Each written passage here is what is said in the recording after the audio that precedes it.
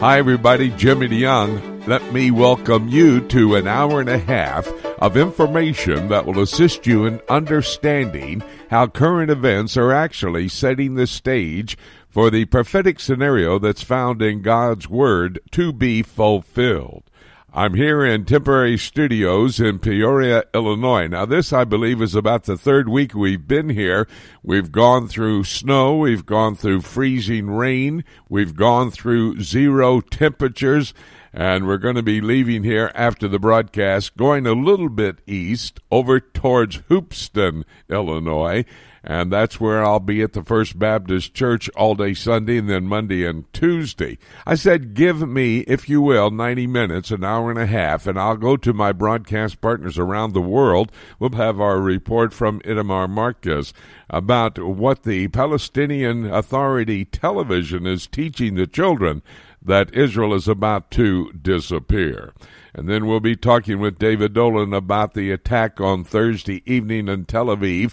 Hamas sent 2 rockets into Tel Aviv, and then they responded with Israeli Defense Force Air Force attacks on Hamas targets in the Gaza Strip. Well, all of that's coming up in a moment right here on Prophecy Today.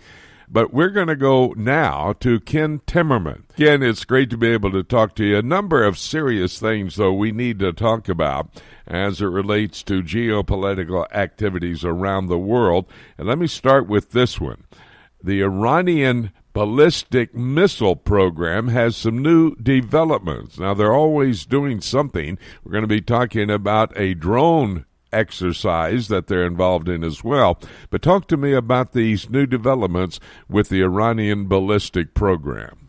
Well, that's right. I mean, they are beavering away all the time, Jimmy, to build longer-range missiles which are capable of carrying nuclear warheads. They already have an arsenal of missiles capable of reaching Israel with nuclear warheads.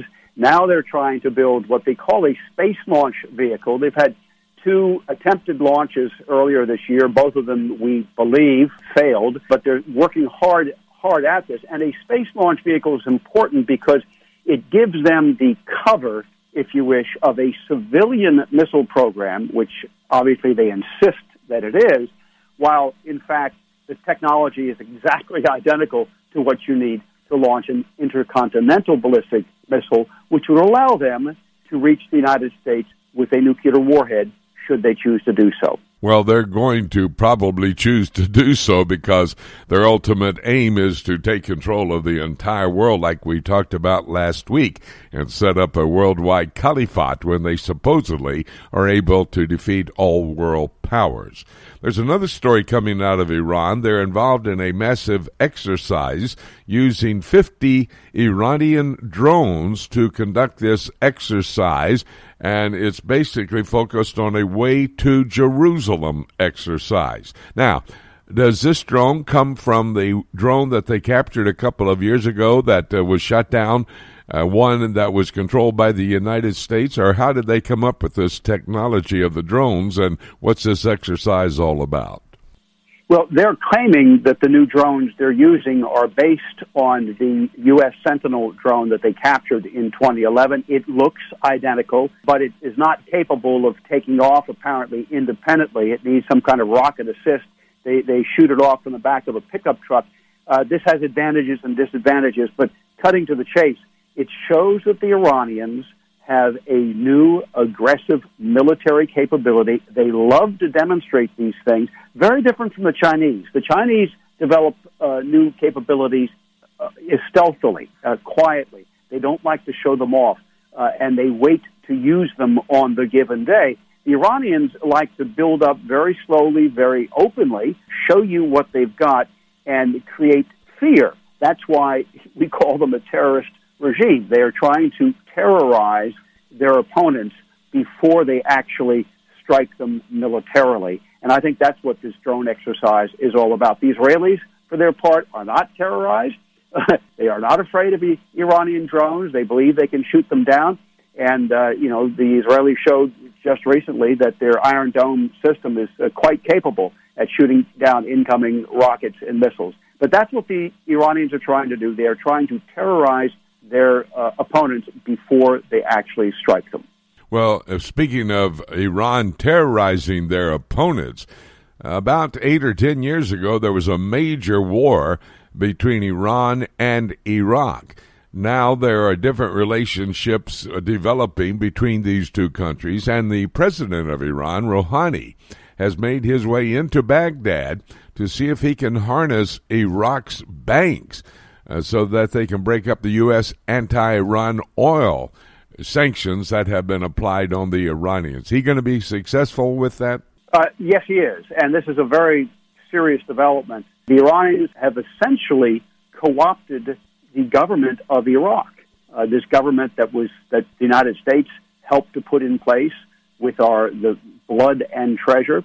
Our young men, mostly young men who sacrificed their lives to bring freedom to the Iraqi people. Now we're being repaid by a pro-Iranian government in Iraq.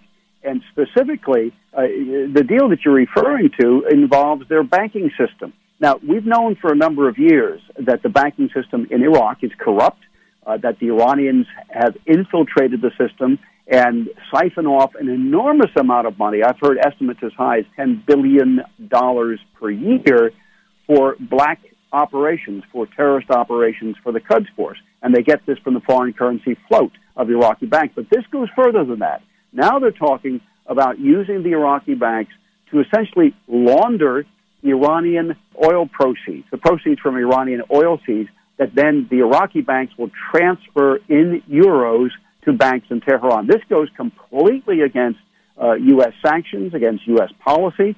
Secretary of State Pompeo has very explicitly and publicly warned the Iraqi prime minister not to do this, saying that if they do, the United States could cut Iraqi banks off from the U.S. dollar banking system around the world, which is a serious threat and a credible threat, by the way. But this shows how deeply embedded the Iranian regime, the Iranian terrorist regime, has become in Iraq's new government, and that is deeply troubling. Ken, is there any possibility that there's a connection with a report I've heard that the United States military is building up their troops in Iraq in order to be able to go after the pro-Iranian Iraqi militia? Any connection to these two stories? Well, I think certainly the timing would suggest there is, because they're happening simultaneously, all right? There have been U.S. reinforcements flown to Iraq just this past week as the Iranians were meeting. Iranian President Rouhani was in Baghdad, and they were talking about this banking arrangement. I think you're going to see increasing pressure from the U.S. military on these pro-Iranian militias. There are actually three of them. One of them was just listed by the Treasury Department as a terrorist organization, Jabha, and they are involved in Syria on behalf of the Quds Force, of the Iranian Quds Force. The other two are in Iraq. They're Hezbollah-related organizations, and they also have essentially declared open hostilities against the United States. So, yes, I think this is all part of a piece. We're coming to a showdown, I think, between the U.S. government and the government of Iraq, and the prime minister, who has shown he is very close to the Iranian regime, looks like he's going to side with the Iranians. What we don't know is how President Barham Saleh, the Kurdish president of Iraq, who I have known for 25 years, who lived in Washington himself for well over 15 years, we don't know how President Saleh is going to act in all of this. I tend to think he's going to try to moderate the Iranians, but he could be outplayed because the Iranians are so deeply engaged and embedded in that Iraqi government. What's so very interesting about this scenario is that Iraq, which is biblical Babylon, is talked about there in Revelation chapter 18. We'll have more on that when I take a look at the book in moments right here on Prophecy Today. Ken, what's going on as it relates to Syria? A very high-ranking political leader made the statement this week they're ready to attack Israel unless Israel withdraws from the Golan Heights. Meanwhile, the United States wants to endorse the fact Israel has sovereignty over the Golan Heights. What's happening?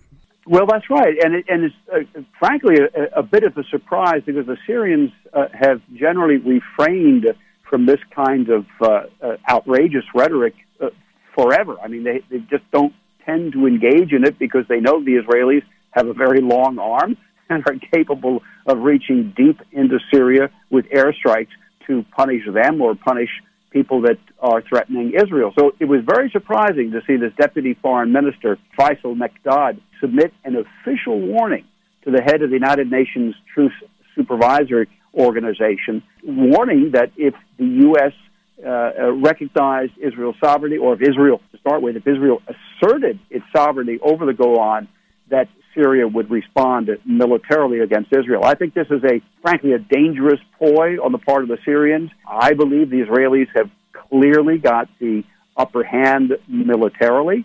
They've been installed on a part of the Golan ever since the 73 war, and they need it strategically. They need the Golan Heights strategically. They saw in 73 exactly what happens when they don't have the Golan Heights, when an enemy force is on the Golan above Israel looking down onto the Galilee. Very, very dangerous for them. So I don't see the Israelis giving up the Golan, and the U.S. has, in fact, suggested that they would support Israeli sovereignty over the Golan Heights. This report, very close connection to Bible prophecy again, because Daniel 11 talks about Syria making the first move in the alignment of nations that will come to destroy the Jewish state of Israel.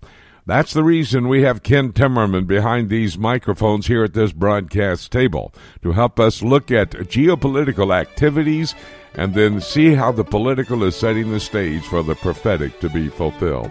Ken, an excellent job. Thank you, my good friend. We'll talk again next week. Always a pleasure to be with you. We're going to take a break, and when we come back, David Dolan has a Middle East news update. That's all ahead right here on Prophecy Today. Just how close are we to the rapture of the church? Do events taking place in the Middle East and around the world have prophetic significance? In his latest book, Sound the Trumpets, Jimmy DeYoung examines these questions and explains just how near the rapture of the church could possibly be. By comparing 4 trends from prophetic scripture to current events taking place in the world today, Jimmy shows that the stage is set. Every actor is in place, and the curtain is about to go up on the end-time scenario set forth in the scriptures. Sound the Trumpets is a must-read for every serious student of Bible prophecy. To order your copy of Jimmy DeYoung's new book, Sound the Trumpets, for only $15, call us today at 8-Prophecy-8. That's 877-674-3298. Or visit us on the World Wide Web at prophecytoday.com. Call today and make sure to get your copy of Sound the Trumpets.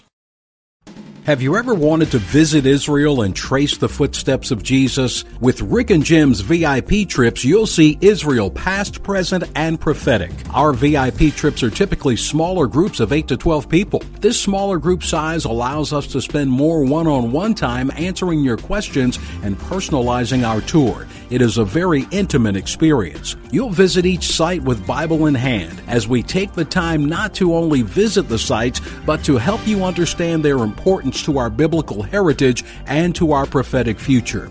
We will place special emphasis on the eternal city of Jerusalem, the most important city in the world, and the place from where Jesus will rule and reign one day. We can also customize our trip for your family or small group. Please call Joshua Travel today and see how we can make your trip extra special. Call 423-821-3635 or visit us online at joshuatravel.com.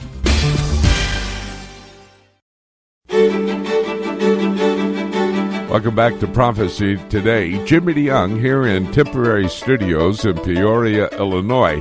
And we've been here, this is our 3rd week. We're going to be leaving right after the broadcast, headed east towards Hoopeston, Illinois. We're going to go over there to the First Baptist Church, have an all-day Sunday, then Monday and Tuesday evening prophecy conference. Want to invite you to come.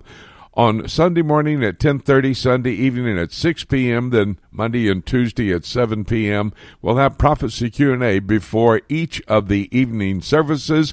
it's going to be a great opportunity to study the prophetic Word of God. And what a special time that is in this world today for us to dig into the prophetic Word of God and see what His plan is for the future. Come and join us on Sunday morning at 10:30, Sunday evening at 6 p.m., then Monday and Tuesday at 7 p.m. We'll have Prophecy Q&A before each of the evening services at the First Baptist Church in Hoopeston, Illinois. Well, let's go directly to David Dolan. A number of things happening in the Middle East, and in particular, as we focus on Israel and the city of Jerusalem. David, on late Thursday night, Hamas sent, supposedly, I say, because they are denying they sent the rockets in, but Hamas supposedly sent 2 rockets into Israel with an attack on Tel Aviv, and then early Friday morning, the Israeli Air Force responded, attacking the Hamas sites there in the Gaza Strip. What do we know what's happening now? Well, Jimmy, the latest news is that the Iron Dome anti-rocket system is being deployed this afternoon. Actually, it began yesterday throughout Israel. So the reports that this may have been a mistake, the IDF is saying that they may not have intentionally fired these rockets, is being belied by that action, but also a lot of criticism of the Prime Minister for allowing that line to go out. To Naftali Bennett, the head of the New Right Party, said that's pathetic, that you can't just have a rocket set itself up and aim itself and be all loaded, and that it's a mistake. He said this was a deliberate attack, and the same statement was made last August when Beersheba was hit by a Grad missile. They said it was a lightning strike that set it off. Well, again, at the time, the experts were saying these things just aren't set up and ready to fire at any moment. They were deliberately set up. They found parts of the rocket near the town of Holon. That's very close to the heart of Tel Aviv on Friday afternoon, Jimmy. They claims from Iran that they were Fajar, Iranian-made rockets. We know that Hamas and Islamic Jihad both have those type of Iranian-produced rockets. Many reports that this was another test by Iran, just like the firing in the north at the Golan Heights in January, that this was another test of Israel's response. And originally, it was stated that the Iron Dome had taken out one of the rockets. Later, the IDF said no. One exploded in the air on its own, apparently, and the other did land, as I said, near the city of Holon. Sirens went off, and everybody went to their bomb shelters, and this is the first attack on Tel Aviv, the Tel Aviv area, since 2014. So, significant move, Jimmy, and as you said, 100, they said, targets were hit in Gaza afterwards, including some Hamas naval sites, some rocket launching sites in the north, an underground missile factory was hit. So Hamas was put back a bit in its war preparations, and as a result, they canceled the Friday riots that go on pretty much every Friday along the Gaza border fence. They canceled that, and the situation was fairly calm after 12 hours of action between the time of the rockets hitting and Israel's final airstrikes on Friday morning. Well, it looks like they're ratcheting up their efforts to try to attack the Jewish state of Israel. Let's switch to the Golan Heights right now. Syria is vowing to attack Israel unless it withdraws from the Golan Heights. I cannot believe Israel would ever do that, but the threat from Israel coming from a pretty high-ranking Syrian official. What do you know? Yes, it was the deputy foreign minister, and it was a formal note that was sent to the head of the UN's truth agency that operates in South Lebanon and elsewhere. That's a female general, I believe, from Europe. It basically said, we are preparing to take back the Golan Heights, be notified. That's what it essentially said. So it wasn't even just a threat, it was a vow that they will do that. And then, of course, early this week we found out, we knew already, you and I have talked about it, but it was confirmed by the IDF that Hezbollah has been operating right along the Golan border. They're in Kenetra and they're in the other towns there. Israel has fired at them several times, tank fire mostly early this week at them and last week as well. And this is a very serious threat. But, of course, It came soon after Lindsey Graham toured the Golan with Bibi Netanyahu. Actually, that happened after this announcement, but in which he said he would be pushing for the U.S. to recognize Israeli sovereignty over the area. So that was a boost politically. But definitely Syria is back on the warpath. And, Jimmy, that's the first time we've had a Syrian official say that they were preparing to go to war with Israel since the early 1970s. So it's a very significant statement and development indeed. So much news to cover with you, David. You mentioned Hezbollah. Nasrallah, who is the head of Hezbollah, said Israel is afraid to go to war with this terrorist organization. I don't believe that's the case. Do you? Well, Jimmy, it's all of the pro-Iranian elements are basically in place for war. And why Netanyahu took a relatively mild response as it was seen, and then this story that it was a mistake. Naftali Bennett, the head of the New Right Party, really tore into him, but so did Benny Gantz, the more left-wing politician who's the head of the Blue-White Alliance. He went down to the Gaza Strip, held a press conference on Friday, and blasted Netanyahu, said this is such a weak response. Well, Netanyahu knows that if they go after Hamas in a big way, Hezbollah will get involved. There will be probably direct Iranian involvement, and we would have a full war. Even the Iraqi Shiite militias would probably get involved. And again, it's just a few weeks before elections. He just doesn't want that to take place. But Hezbollah's making their noises, and again, so brazenly operating right along the fence. I mean, the Israelis can see them, and they issued a statement later confirming that they're there and saying that they're doing reconnaissance. They're watching all the Israeli soldiers, where they go, where they move. They are planning war, and this is coming from all the pro-Iranian elements. And the question is, will it just all explode at once? And, of course, the situation in Jerusalem is also tied in with that as well, the violence there. Violence all over the area of the state of Israel, in the north, in the south, in the center, in Jerusalem. And Netanyahu is dealing with all of this as he's working at being reelected as the prime minister. David, is this going to affect those elections at all? Well, Jimmy, if we go to anything approaching full war, then the elections will be postponed. It's happened before. We have the Palestinians already saying that this March 30th, which is their annual land day when they always hold demonstrations and usually riots all over the place, that this is going to be the biggest one yet. Well, that's just 9 days before the election.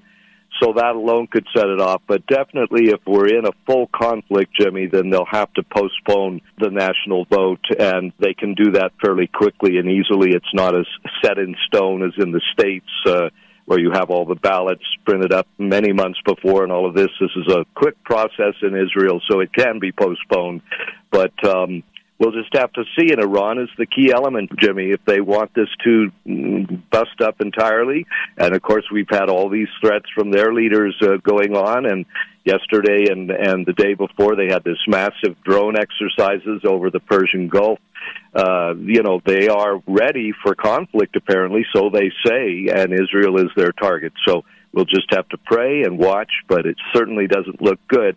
And also with the incitement in Jerusalem on top of everything else as well. Got about 30 seconds left, if you will, David. Netanyahu, speaking of the prime minister, made a statement this week, and this basically relates to the election. He said Israel is not a state that is for all citizens, but it is a Jewish state. Is that going to cause him any harm? And in fact, the Knesset voted that into law, so it's absolute truth. Well, it is truth, but he wasn't saying that the Arab residents, citizens of Israel, are not citizens by any means, but that there is only one place on earth that's ruled by Jews, that is geared towards Jews, that takes special consideration of Jewish ethics and the Bible and these sorts of things, and that is Israel, and it's going to remain a Jewish-dominated state. And he said this isn't racism, this is just a fact that has to be accepted for the situation with Palestinians to ever calm down. David Dolan, the man who covers the Middle East, but basically we focus on Israel, what's happening within and externally as enemies are talking about attacking the Jewish state. And, of course, what happens internally is always covered when I talk with David Dolan. David, thank you for your Middle East news update. We'll have another conversation next week with another one. Thank you, Jimmy. God bless. We're going to take a break. When we come back, Itamar Marcus standing by. We're going to have to catch him on a train. He's traveling from New York City to Washington. Want to find out what the Palestinian media is saying. That's all ahead right here on Prophecy Today.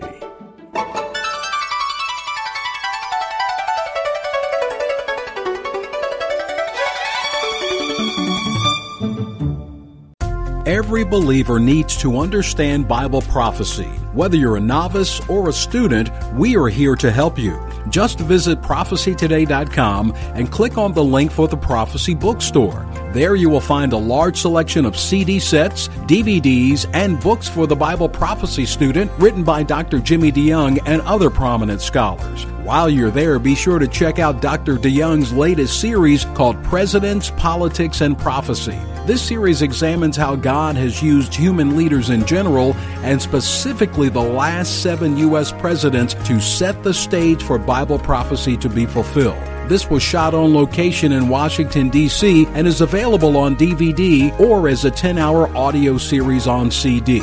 Be sure to check back often for special deals. You can visit prophecytoday.com and click on Bookstore, or you can go directly to prophecybookstore.com.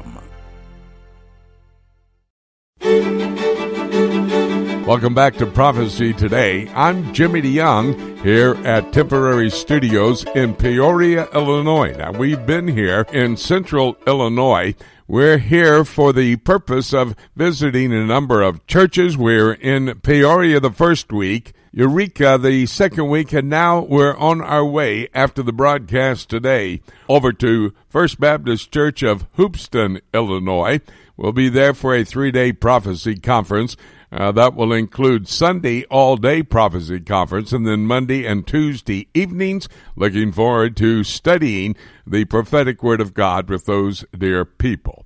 We go now, normally I would be saying to Israel, but instead we're going to catch up with the man Itamar Marcus, who heads up the Palestinian Media Watch. palwatch.org is the website media address for this organization that monitors the Palestinian media, both the electronic and the print media.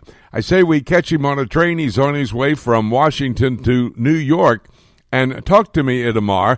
Why are you here in the United States and traveling late at night to get to the other location? Well, I'm here in the United States speaking in different cities. I'm going from New York to Washington. I spoke in New York. I actually spoke in Philadelphia on the way, and I'm speaking in Washington as well, and I'm heading into Florida. And basically the message that I'm giving people is the message similar to material you're hearing on this program. What's really happening, the true messaging of the Palestinian leadership to their people, not a peace message, it's a hate message, it's a destroy Israel message, and unfortunately the world is not listening to them, and we have to make them listen, because this will hopefully create better policy. Well, you look like you're on the direction that you need to be on, coming out of New York on your way to Washington and then down to Florida. Hope you have a great trip while here in the United States, and a productive trip as well. I know that you'll be able to have an opportunity to meet many of your supporters for your organization there in Israel, and we hope that is very successful as well. You had a very interesting report just recently at your website, palwatch.org, talking about the Palestinian Authority television that is using this opportunity to teach children that the end of Israel is about to be here. In other words, they're saying, look, sit back, relax. The end of the Jewish state of Israel will be over.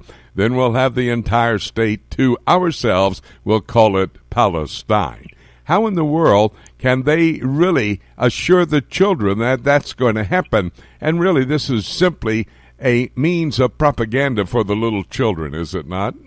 Well, it's a lot worse than propaganda, because when children believe that that's what is inevitable, and they're also told at other times that that's something that they have to accomplish, Children are then motivated to go out and commit terror. They're very much motivated to hate. They're motivated to deny recognition of Israel and to deny any possibility of coexistence with Israel. So it's really the root of the continuation of the conflict, which is way beyond just simple propaganda. Well, propaganda is used, of course, by the Palestinians, but as you've indicated to us in your answer to my question, it's a step up. They're ratcheting up propaganda, especially for the children.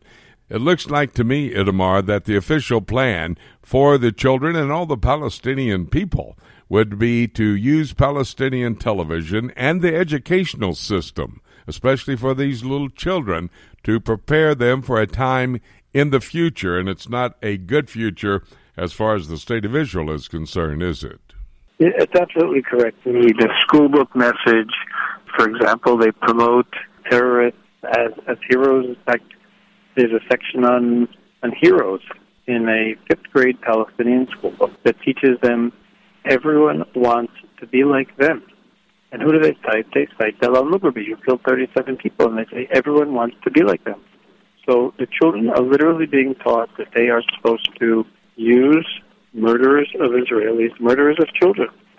Dalal Mughrabi killed 12 children and 25 adults, and they're told that they should want to be like her. And this is a clear message, and these are all books produced by the Ministry of Education of the Palestinian Authority. There can be no doubt what they want of their children. How are they going about telling these children in this television program, in the series, and also in the school rooms of these little children as well? How do they suggest that the end of Israel will come about? They don't discuss that.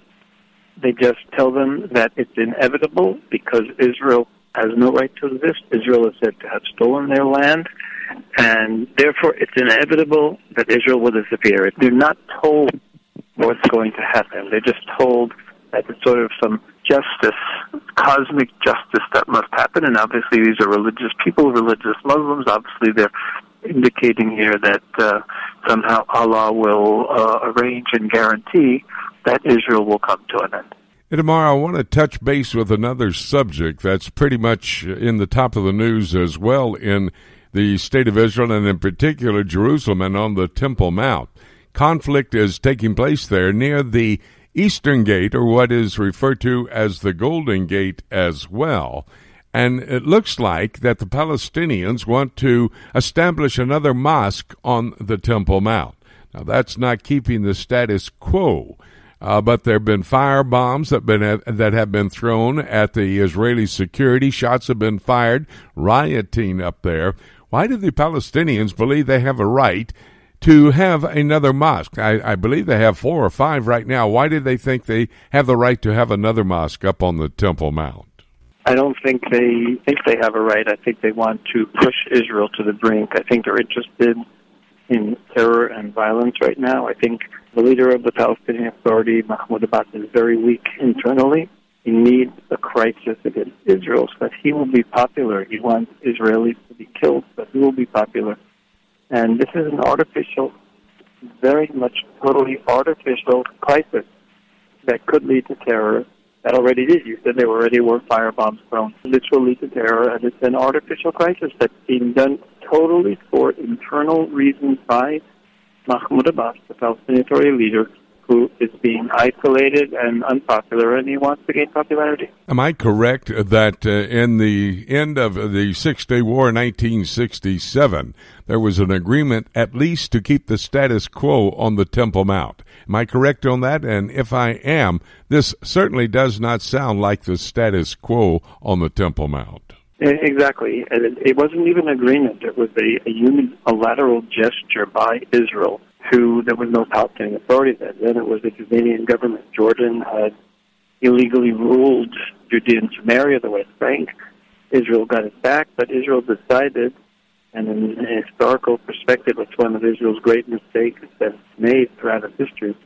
Israel decided to give the Temple Mount away to Jordan in the hope that it could be a bridge to peace, and it turns out that it's been a bridge to endless conflict and terror, and a source of endless conflict and terror. It's sort of a repeating theme.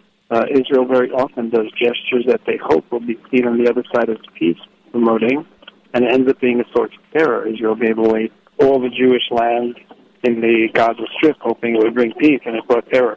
Well, thing with the Temple Mount, Israel gave the Temple Mount to Jordan after it already was under Israel control, and it was hoped that this would be a gesture to indicate that Israelis are really interested in peace, and instead it has brought just the opposite. It has been the source of conflict and terror. May I stress how much this is true? Yasser Arafat started the 2000 terror campaign, which he called an intifada, which lasted 4 years under the guise of protecting the Al-Aqsa Mosque. In 2014, Abbas started a terror wave, and in 2015 he started another terror wave. All of them were supposedly in defense of what he called the Al-Aqsa Mosque against Israeli presence on the Temple Mount. Had Israel been there all along, as we should have been, none of that would have happened. Another friend of ours, both you and I, know Winky Medad very well. He's also a broadcast partner with us here on Prophecy Today. He has suggested that they put a Jewish synagogue up on the Temple Mount, and basically in the same area where the big fight for the next mosque is, over there at the Eastern or Golden Gate. Do you think they would ever allow for a Jewish synagogue up there on the Temple Mount? I don't think the Israeli government is going to do it. They're afraid. Unfortunately, the Palestinian Authority has used terror so many times to intimidate Israelis and the Israeli government that literally, and this is one of the great tragedies of Israeli policy, they've given in so many times in the face of terror that the Palestinian Authority uses terror and initiates terror and threatens terror. Because of that, I'm sure the Israeli military establishment will say that the benefits of a synagogue don't outweigh the loss of life that we will have. And I'm not saying I'm justifying that position.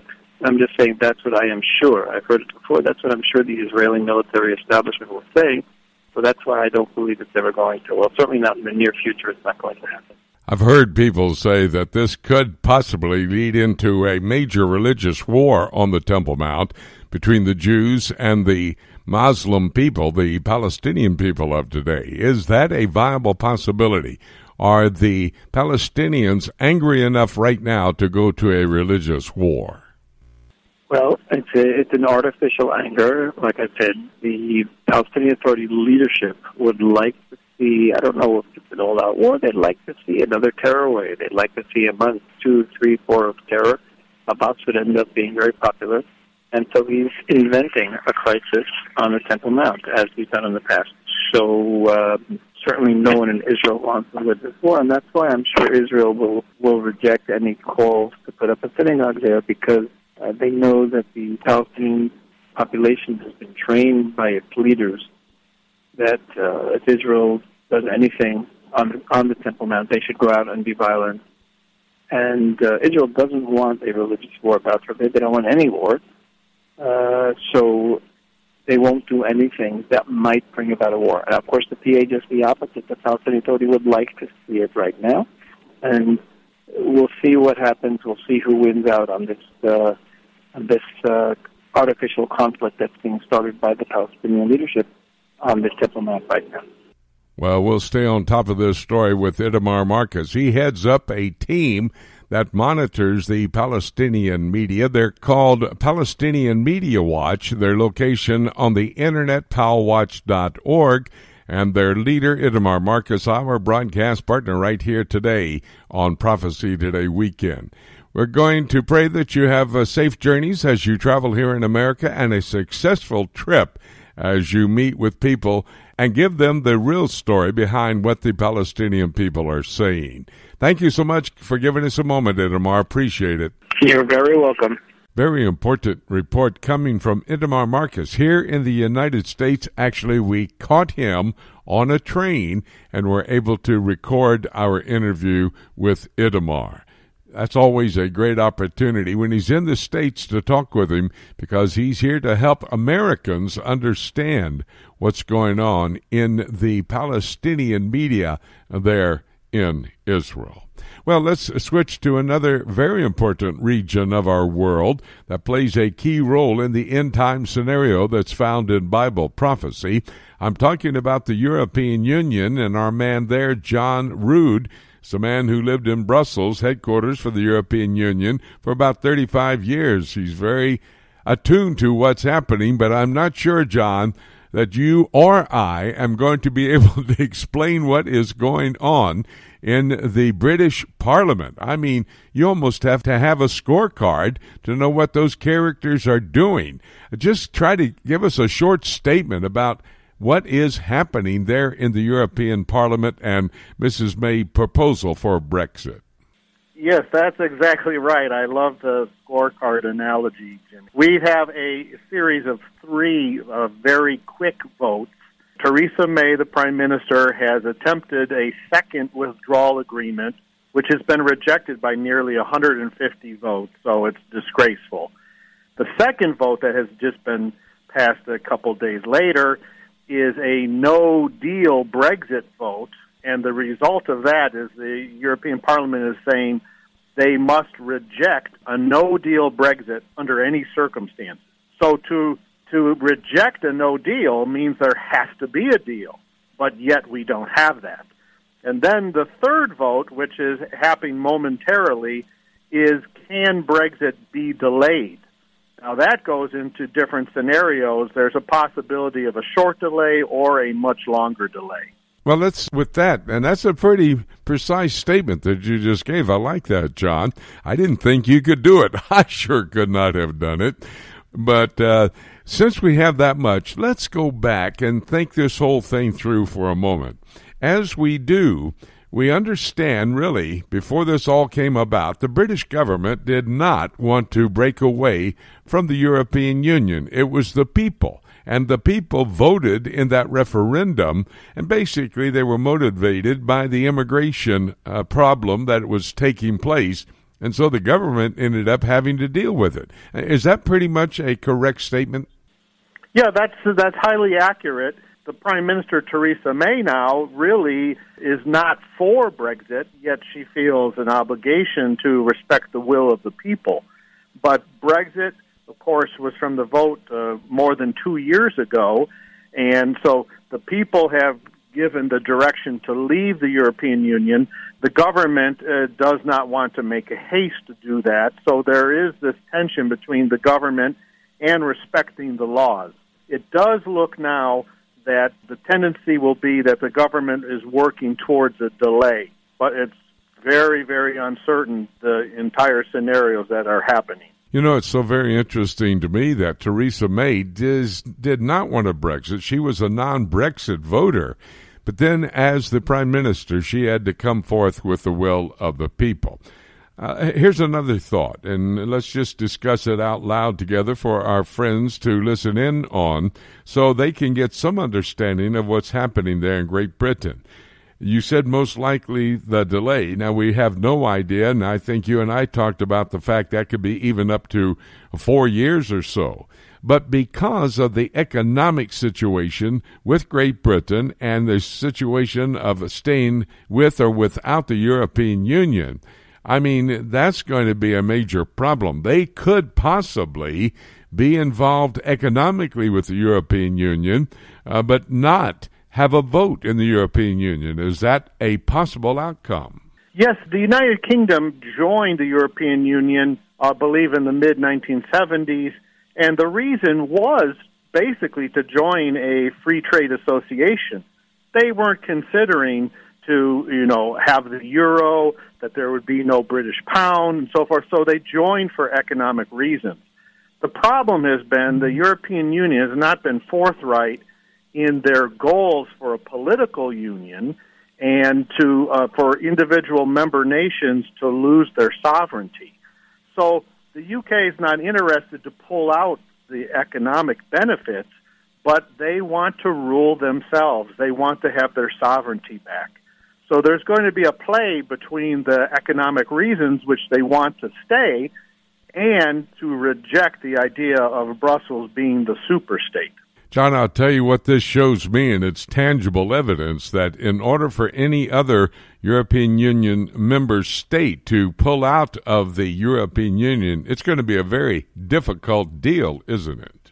I totally agree. I believe that the European Union hierarchy, as I like to refer to them, are absolutely terrified by the idea that a nation the size of the United Kingdom would be able to leave, and that would give a precedent for other countries.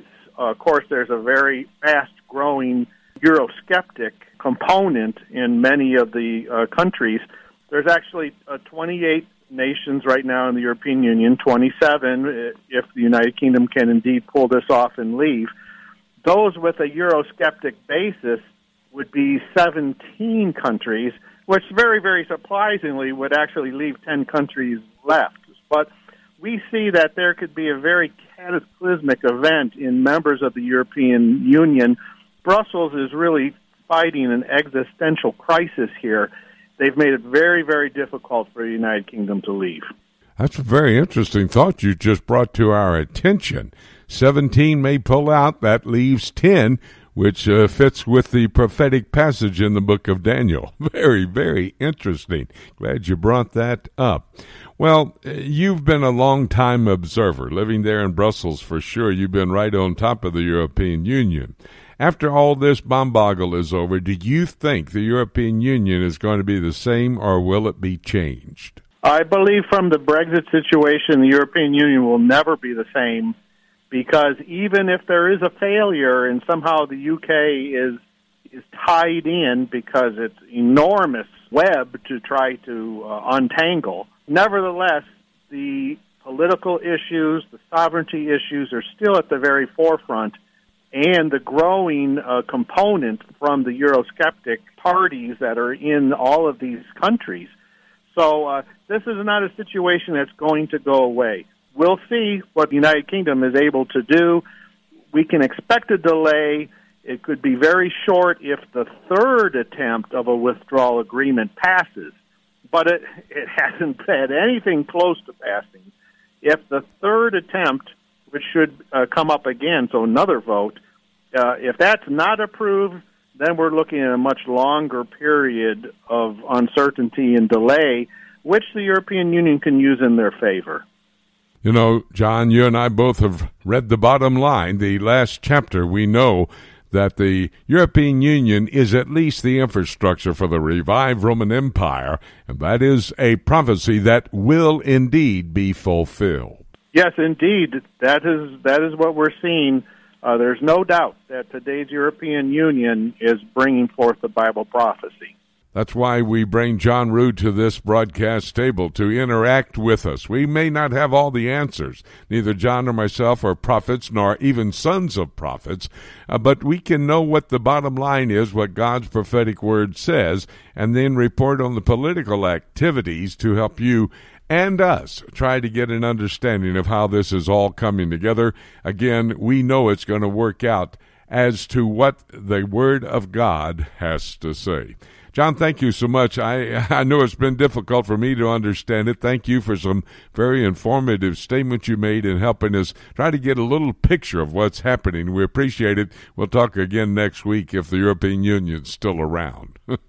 There we go. Thank you. My great pleasure, Jimmy. You know, listening to John try to explain what's going on in the British Parliament is like trying to put a jigsaw puzzle together blinded. I mean, it was ridiculous. He did a great job, and we appreciate John covering what's happening in that unique part of the world, and it's key politically to the prophetic scenario that is found as it relates to the revived Roman Empire, European Union, at least the infrastructure of that revived Roman Empire. We'll stay on top of all of this information coming out of Great Britain and the European Union because it helps us to understand the times in which we're living.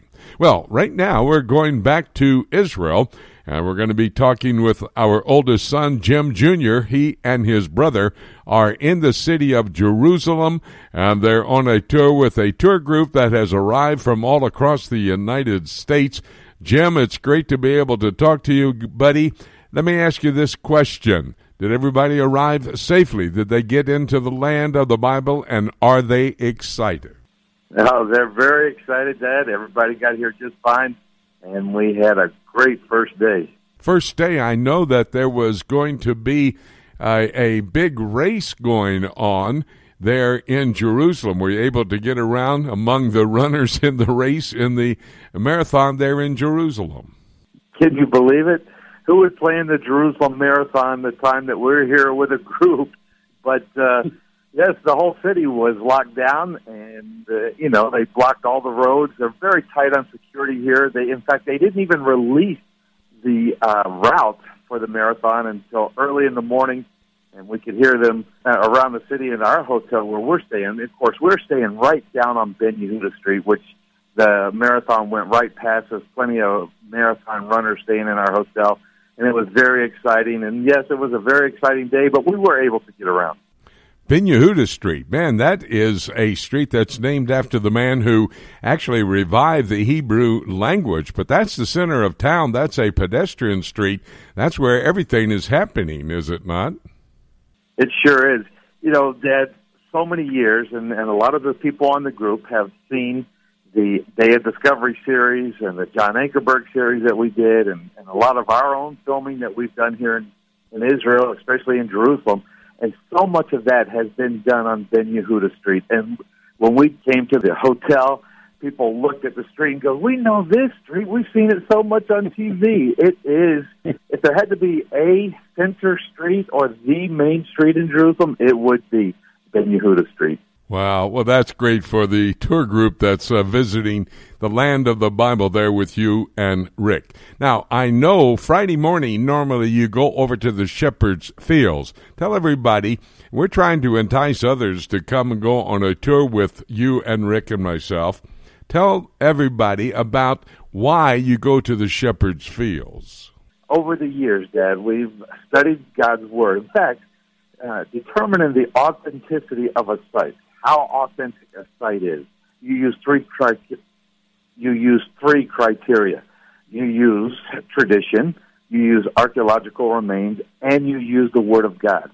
Well, when all three of those line up, you might as well X marks the spot. So we take our group the very first day to the Shepherd's Fields, using Scripture, understanding, when the angels said to those shepherds out in the field, "This is the sign for you. You shall find the babe wrapped in swaddling clothes." You and I, we started researching that. In fact, you really did a lot of research for television, and we understood that there could only be one place where Jesus Christ would have been born. It would have been in Migdal Adar, that place where the priestly shepherds kept the sheep. So that's why we go on our first day, and we set the scene for the rest of the trip by using the criteria for determining the authenticity of sites. Well, that's a great reason for going to Migdal Adar there at the Shepherd's Fields. I know, Jim, then the rest of the day, if I could remember the schedule when I was involved in helping you guys over there, it was then over to the Holocaust Museum. We look at the reason for being in Israel, the birth of Christ, but then the Holocaust Museum and over to the Shrine of the Book. There you have the political and the spiritual reasons for a tour in the land of Israel. Well, Jim, I know that you're very busy with the group. Let me let you go right now and have a great time. We'll check in next week just before you get ready to go to Petra. Looking forward to it, Dad. We're going to take a break right now, and when we come back, David James is standing by. We're going to be having a conversation about Christian persecution in locations maybe you thought that type of thing would never happen. That's all ahead right here on Prophecy Today.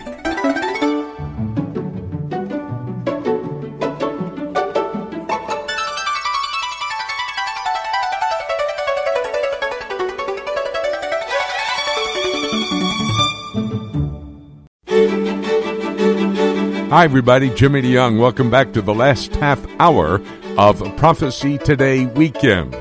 So glad you could join us for the hour and a half. I need that much each and every week to be able to get to all my broadcast partners who have reports that will help you understand how current events are actually setting the stage for Bible prophecy to be fulfilled. We have one more conversation. David James standing by. We're going to be talking about persecution of Christians around the world. You're going to be surprised at some of the locations where that's taking place. Keep the dial set right where it is. Let me invite you to go to my website, prophecytoday.com.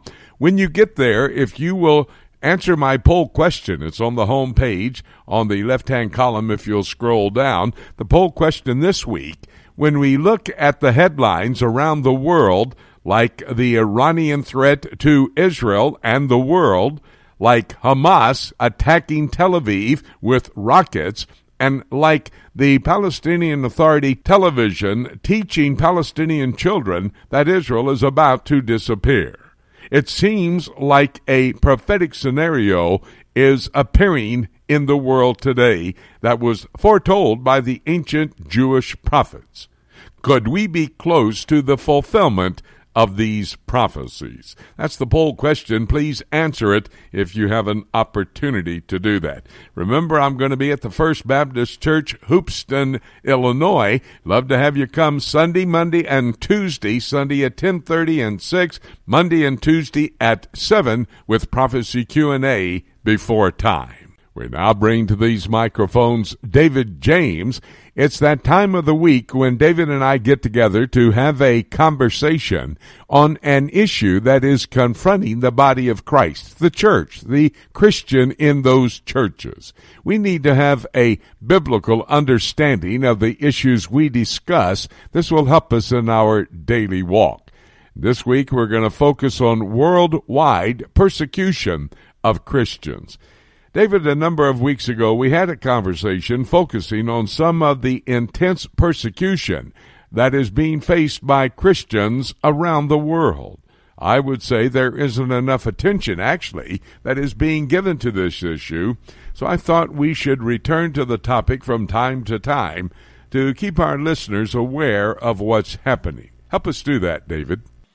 Sure. Well, I agree with you 100%, and I have to admit in previous years maybe I hadn't focused on it enough either, but what I'm seeing as we even keep watch for our research for our weekly conversations, I'm seeing more and more stories. So this is an intensification of persecution around the world. And just to give our listeners just a couple of resources that they might follow up on if they're interested in following this personally, they can go to the Open Doors USA website or the Voice of the Martyrs, and then there's another one called International Christian Concern, which is at persecution.org. So there are these and other websites as well as Christian news headlines websites that keep track of these things, and we've been relying on those in our discussions as well. And these different items that you have just mentioned have been very, very helpful for us to stay on top of what's going on. Again, another reason for the discussion this week. Now, you sent me several of those articles about what the situation is in a number of different countries. The first thing I would like to discuss with you is what is happening in China. Things are clearly getting progressively worse under China's current president. You're exactly right. This president and his administration have been intensifying their persecution. Just an article that came out this past week, the head of the National Committee of the Three Self-Patriotic Movement of the Protestant churches in China says there are problems with Christianity in the country. So they see this as a national Christian identity problem. The Xinhua news agency said that their people often say one more Christian, one less Chinese. So they see this as a Western movement. And so they're rejecting that. The government must approve any Christian churches in China, and religious activities are strictly monitored. Chinese authorities passed on a bill to one of their pastors for around $170,000 after they demolished his church building and then charged him for the demolition. And then back in January of last year, there was the Chinese government sent in police officers to dynamite and use heavy machinery to tear down a building where more than 50,000 Christians worship. So this is a very serious issue in China. Now, David, we're obviously not here to defend Islam in any way, shape, or form. But there was another recent article that you sent along concerning China's Muslim minority and the way that they are being treated, actually, when we think about it, could happen to Christians sooner or later. You're right, and that's one of the reasons why this article caught my attention. Just, again, a couple of days ago, the U.S. State Department slammed the human rights violations in China, saying the sort of abuses it had inflicted on Muslim minorities had not been seen in the world since the 1930s, apparently referring to Nazi and pre-Nazi Germany. Secretary of State Mike Pompeo highlighted abuses in Iran, South Sudan, Nicaragua, and China in the department's annual country reports on human rights. And he said that China was in a league of its own. So if it's in a league of its own compared to these other countries, that is a very serious issue. They've been rounding up, in some estimations, millions of Muslims, putting them into camps, torturing them and abusing them, and trying to basically erase their culture and their religion. And it's among the most serious human rights violations in the world today. So if they're willing to do that for one religion, then they would certainly be willing to do that for all religions. The good news is that there is a very strong underground church movement in China, and there could well be more Christians in absolute numbers by 2030 than any other nation in the world. David, another serious problem area is India, whose population really is as large as China, but which has a much lower population of Christians. I've been to India a number of times and taught there in a seminary in south central India, south of Bangalore. And so I've been keeping my finger on the pulse of what has been happening there. The website Open Doors, which I mentioned earlier, said that in 2018 more than 12,000 Christians were attacked. And of course, incidents of violence against Christians have occurred in nearly all parts of India, but until recently it's been largely confined to the north, central, and western India. But in June of last year, there were 5 Christian women who were beaten and abducted and gang raped in eastern India. And then down in southeastern India, the very tip of the country, which is where there has not been nearly as much violence, churches are now being attacked by Hindu extremists, forcing them out of places of worship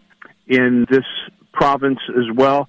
The body of a pastor there in January of last year was found hung from his roof. And interestingly, this province, is right next to the most Christian province in the country, Kerala State, where so many Christians, even at the seminary where I teach, travel up to, and even the president of that seminary is from Kerala State. So it's right next door, which means it's spreading all over India. Therefore, I conclude from your report about China and India that in China, the state is the persecutor. However, in India, it's the increasingly radical Hindus that are really causing all the problems against Christians. But in more and more countries, as I've watched this across the world, David, and in particular, let's focus a moment on Africa, the aggressors are increasingly radical Muslims. That's right. So you have in China the Muslims that are being radically persecuted, tortured, and killed, whereas they're the ones doing it in portions of Africa. You might expect this in northern Africa, but Islam is spreading throughout the country. Just last year in May, 10 were killed as a Christian college was attacked in South Sudan, which is the country directly north of Uganda, where I teach every year. In fact, this year I'll be there 3 times teaching with both Word of Life and a seminary. In February of this year, at least 40 Christians were killed in 2 attacks in Kaduna State in Nigeria. Just reported that the first of this month, Muslim mobs attacked 10 church buildings in Ethiopia, and that attack lasted about 5 hours, and it was against these 10 churches where more than almost 10,000 worshipers are estimated to attend those churches. There was a huge amount of property destroyed, including Bible, songbooks, instruments, benches, and chairs. And then just as recently as 2 days ago, it was reported that there was a Boko Haram attack against a Christian village in which they destroyed a church as well as burned down 6 homes. So it's an increasing problem worldwide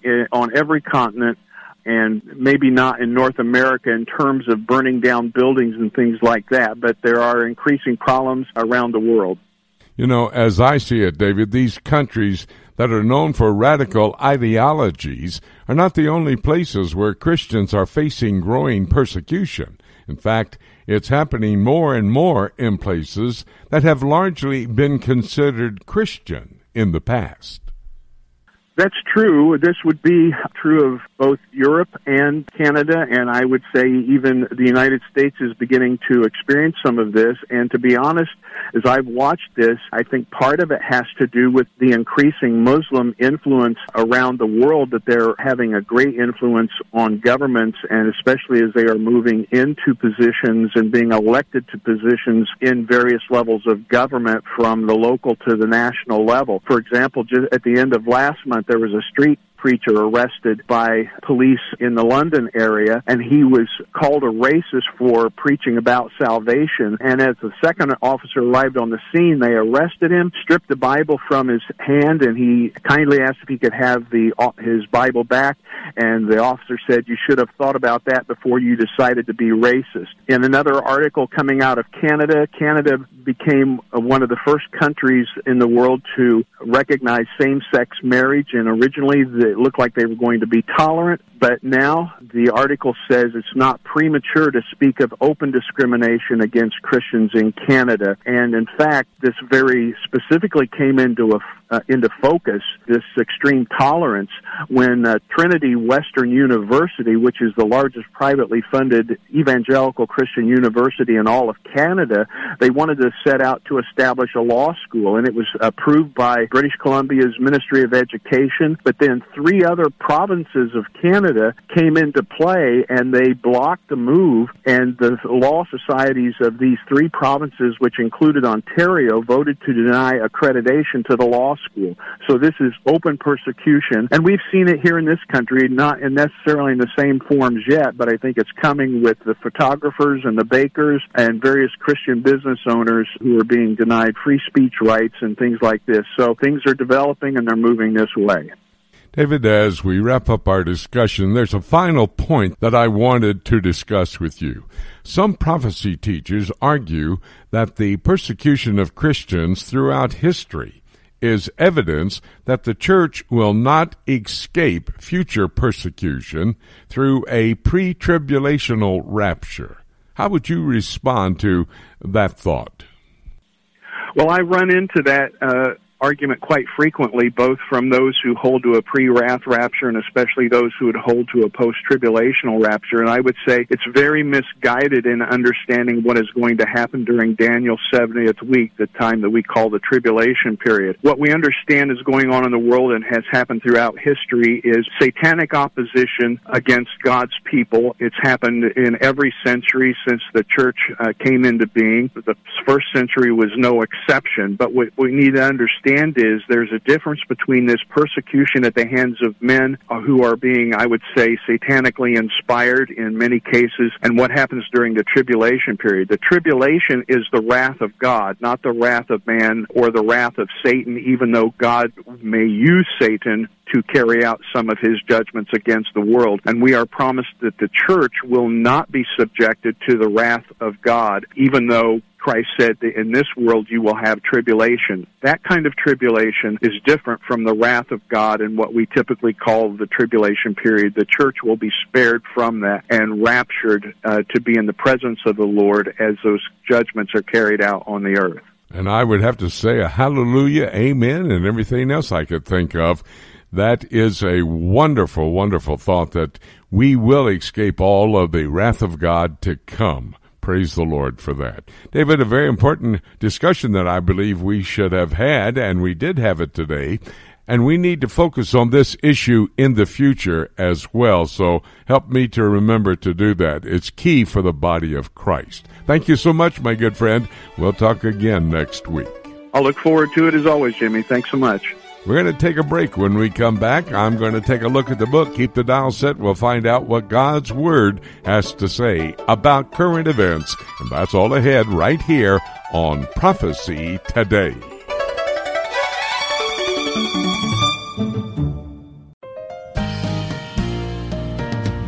Hey everyone, this is Dave James with the Alliance for Biblical Integrity. You hear me each week discussing current theological issues with Jimmy DeYoung on the Prophecy Today weekend broadcast.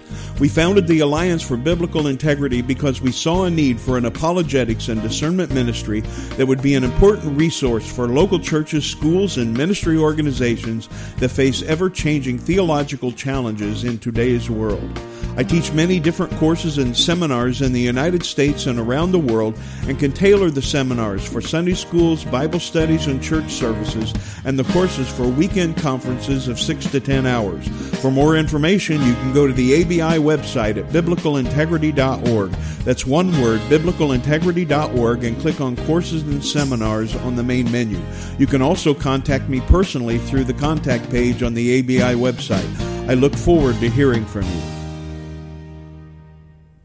In today's world, a biblical worldview and a proper understanding of biblical prophecy should be a priority. At a time when many false doctrines are entering the church at a frightening pace, we must be able to rightly divide God's Word in order to live a pure and productive life for Him. If you would like an in-depth understanding of biblical prophecy, let me challenge you to consider Dr. Jimmy DeYoung's School of Prophets. The School of Prophets is an online study for the layman or student pursuing a master's or doctorate degree. Dr. DeYoung's online study program will allow you to develop a timeline of biblical prophecies of the past as well as future prophecies yet to be fulfilled. Your personal study of God's Word will only be enhanced by Dr. DeYoung's School of Prophets, and your life will be changed as you better understand, like Daniel, where you fit into God's calendar of events. If you're interested in developing a deeper understanding of God's prophetic Word, let me personally invite you to become involved in Dr. Jimmy DeYoung's School of Prophets. Call today at 8-PROPHECY-8. That's 877-674-3298. Or visit us at schoolofprophets.org.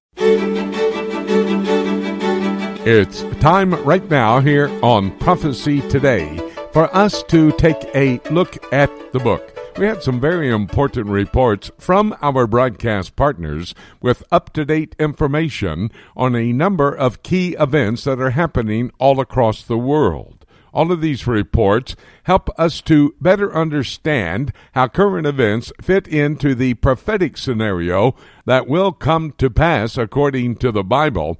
And current events only are effective when they align themselves with God's Word. So we have the broadcast partners, and then we take a look at the book as we are right now. You need to hear all of these reports. Maybe in the 90-minute broadcast you had to slip away. You did not get the chance to hear all of the reports. Well, you can do that. You can go to my website, prophecytoday.com, then go to PTRN, Prophecy Today Radio Network. There we have archived all of the reports that we've received. They are kept there until you have an opportunity to hear them. This is a great way for you to be informed as to how current events are indeed helping to set the stage for Bible prophecy to be fulfilled. May I suggest you tell a friend? Your friends need to know all this information as well. Now, what you can do is send the link to your friends and ask them if they would like to know how current events are indeed setting up the prophetic activities of the future, as foretold by the ancient Jewish prophets.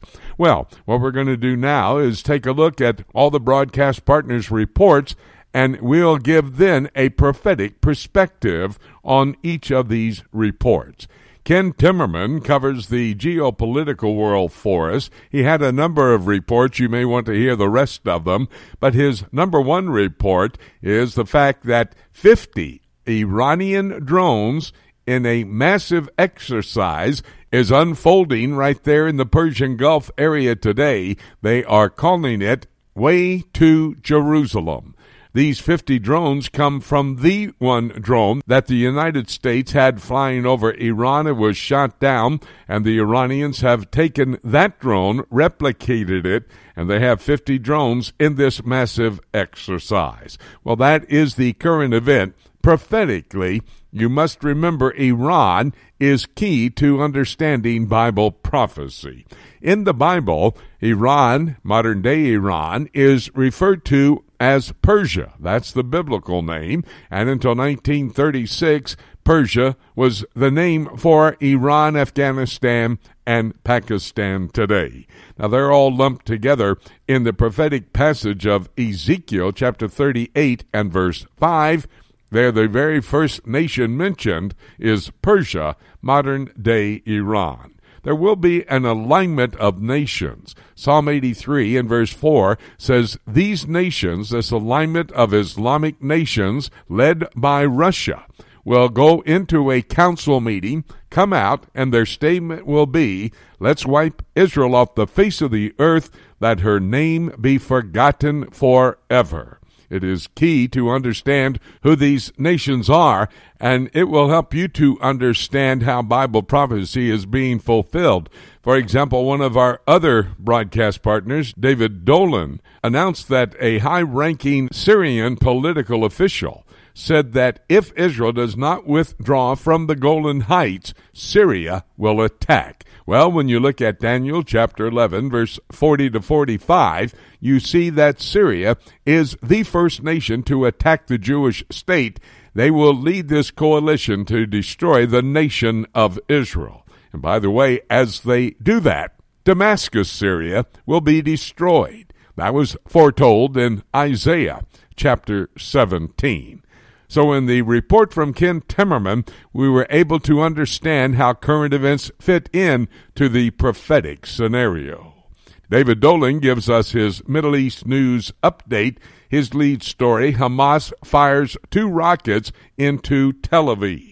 You might remember that the Palestinian people have been in conflict with the Jewish people, really, for some 4,000 years. It started in the womb of their mother when twin boys, Jacob and Esau, were struggling inside the womb of their mother, indicating that as the Lord told Rebekah, their mother, there was going to be a fight going on between these two, which will produce 2 manner of people, Jacob producing the Jewish people, Esau producing the Palestinian people.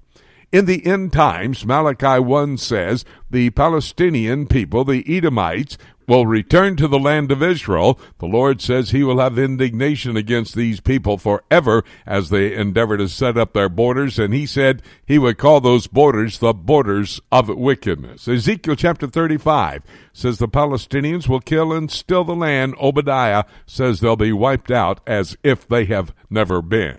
Itamar Marcus gave us information about the Palestinian Authority television that's teaching children that Israel will soon disappear from the earth and they'll have their state of Palestine. Well, that's what they are saying. That's Palestinian media. The Word of God says that will not happen. As I just mentioned, Obadiah says the Palestinians will be wiped out as if they have never been. That will be done by the Jewish state of Israel. Obadiah, verse 18. John Rood talked about the British Parliament votes. We don't know exactly what's going to happen, but it looks like Brexit is going to be delayed for a while. What we do know, the bottom line is that the European Union, however many members they have, will be the infrastructure for the revived Roman Empire. A great conversation with Jim Jr. about our tour group in the land of Israel. And then David James and I, in our weekly conversation, talked about Christian persecution around the world. That will begin prior to the tribulation and continue throughout all the 7-year tribulation period, when believers in Christ will be persecuted and many of them will be killed. These reports from our broadcast partners are actually tangible evidence that the prophetic scenario found in the Word of God is at the point of fulfillment. Do you know what the next prophecy is that will be fulfilled?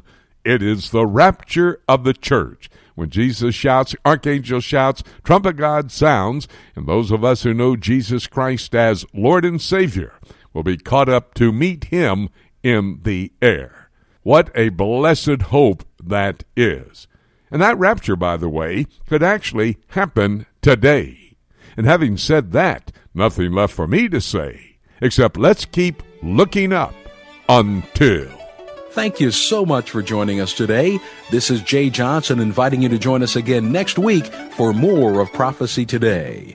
Prophecy Today is a listener-supported production of Shofar Communications in Chattanooga, Tennessee.